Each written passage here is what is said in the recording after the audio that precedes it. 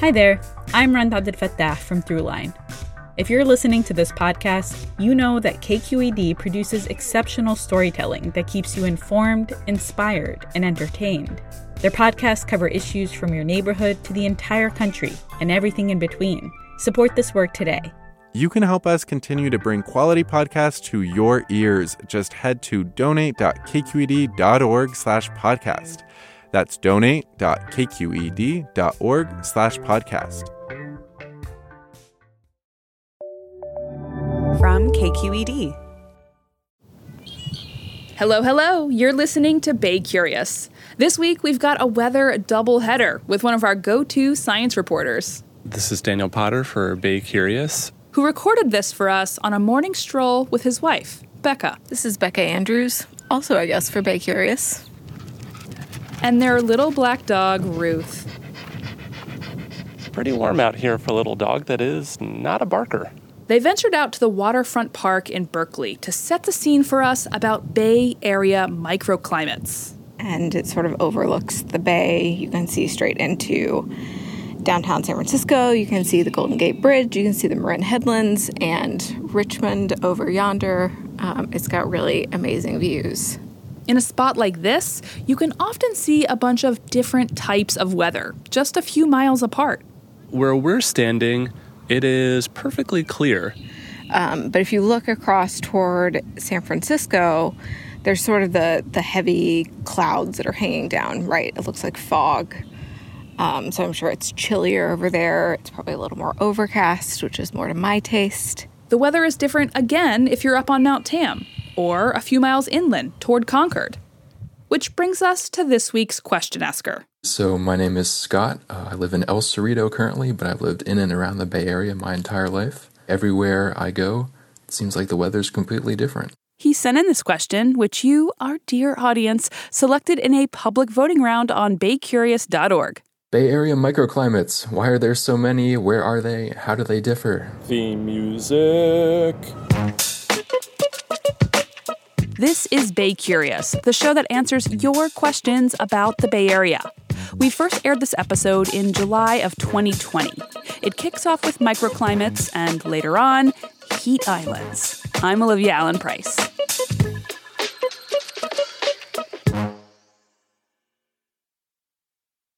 Support for Bay Curious comes from Sierra Nevada Brewing Company, committed to brewing things the right way since 1980, because when you're a family-run brewery, there's no other way to do it.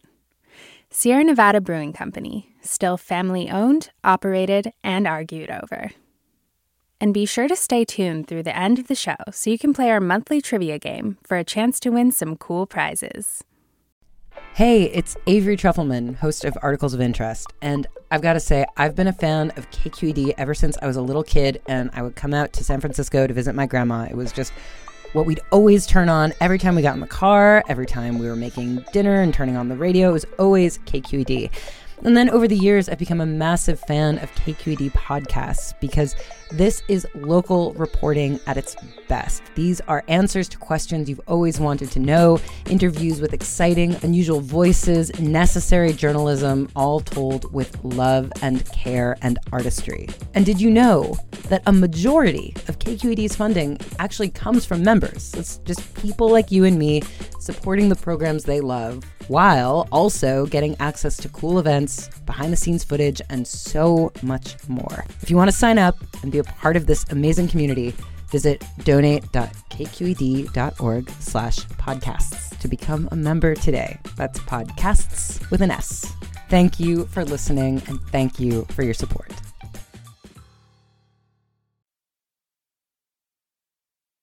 So, microclimates are familiar to anyone who's gone from one part of the Bay Area to another. Or even just a different zip code within San Francisco.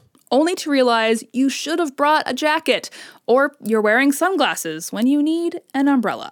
Yeah, I grew up in East Bay. My mother would never let us come to San Francisco without bringing a sweater. It didn't matter how hot it was here.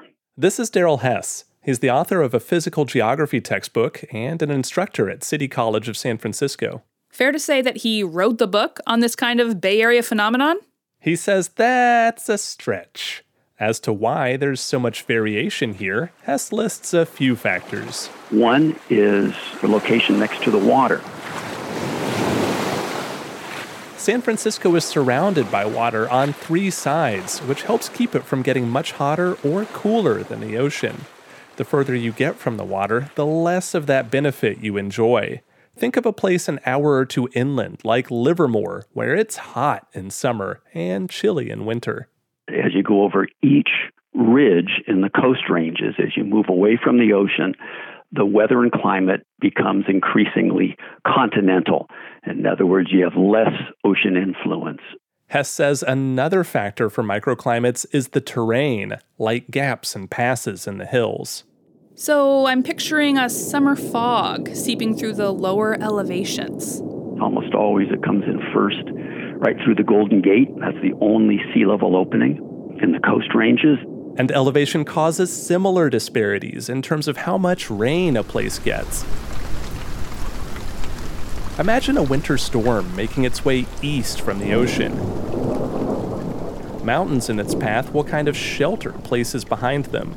So a system that dumps several inches of rain on the windward slope of the Santa Cruz Mountains, by the time it gets further east, San Jose gets just a fraction as much rainfall.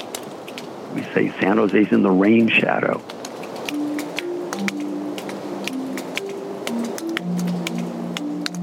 Okay, so I think we get a sense of why and how the Bay Area's microclimates can vary. Could you pin down that other question, where they are? We're really talking about a continuum in a lot of places, which makes that hard. I asked a couple experts if we could even say how many microclimates the Bay has, which turns out not to have a tidy answer.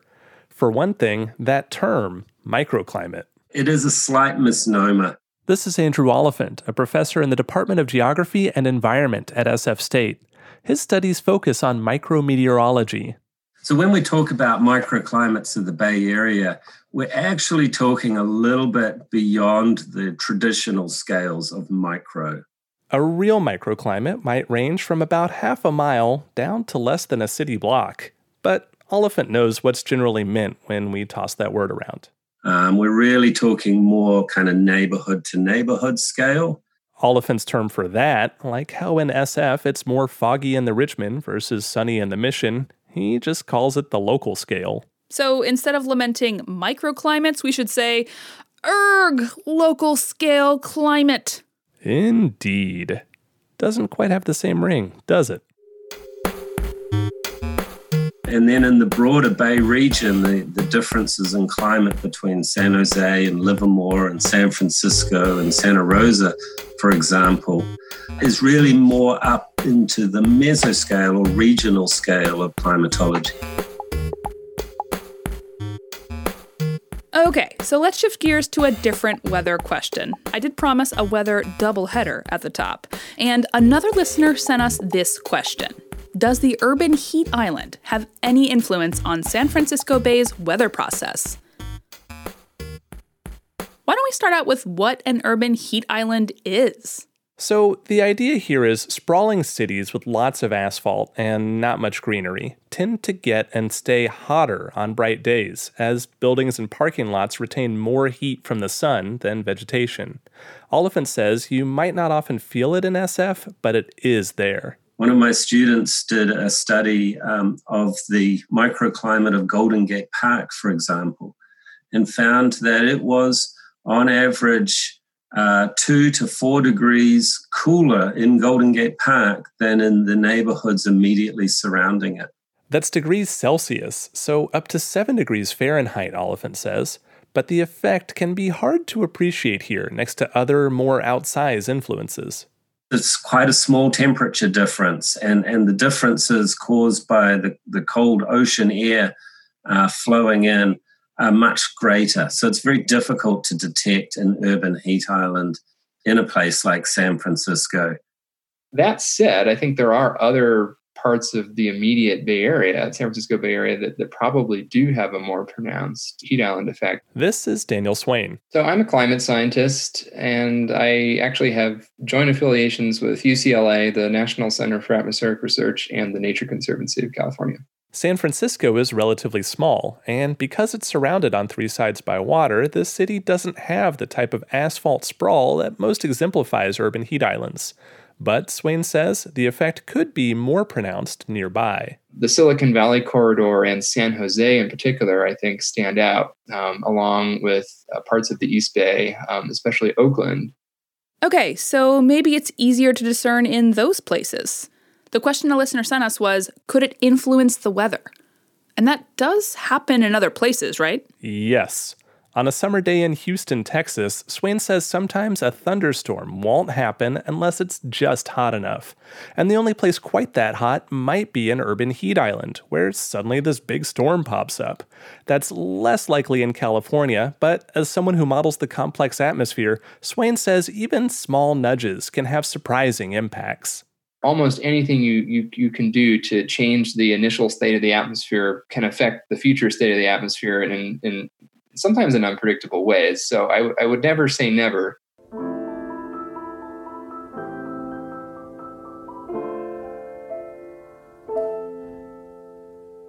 Swain did point out one other way San Francisco's built environment can affect the weather. In a densely built place like the financial district, the growing number of tall buildings can create wind corridors that affect weather higher up. So you have wind blowing through these man-made canyons and tunnels in between buildings, and that causes the air near the surface to mix a lot with the air from above the surface. That mixing has decent potential to influence the weather, at least a little bit. When I'm out walking my dog along the waterfront, looking across the bay toward the city, it might be just enough to change which way a few tendrils of fog are headed next. All right, Daniel Potter, thank you so much for bringing us this story. Thank you, as always, Olivia. Thanks also to Suzanne Marr for her help and to both of our question askers.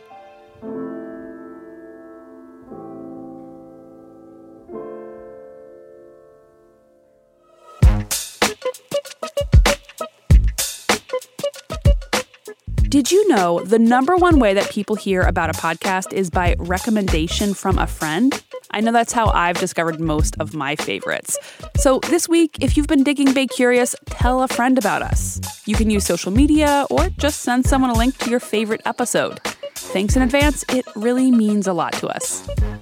Today's episode was produced by Katrina Schwartz, Brendan Willard, and me, Olivia Allen Price. Our social video intern is Darren Tu. Bay Curious is made in San Francisco at member-supported KQED. I'm Olivia Allen Price. See you next week. Hi, Bay Curious listeners. Are you ready to play May's trivia game? Every month, we read a question here at the end of our episode. You can give us your answers over at our website, kqed.org/baycurious, or just click the link in the episode description. Out of the correct answers, we'll randomly choose one lucky winner to receive a cool prize package with Bay Curious swag and Sierra Nevada goodies. Okay, our question for the month is, the world's longest-running pillow fighting contest was held from 1966 to 2006 in what Bay Area town? Our trivia quiz is made possible by Sierra Nevada Brewing Company. Good luck! Hey, it's Glenn Washington from Snap Judgment, and if you love what you're hearing, and I know you love what you're hearing, please consider becoming a KQED member. Get special access to cool events, behind-the-scenes footage, and so much more. Plus, you'll sleep better at night knowing you did your part for the community you depend upon. It's in you. Please be in it. Visit donate.kqed.org/podcasts to sign up now. That's podcast with an S. Thanks.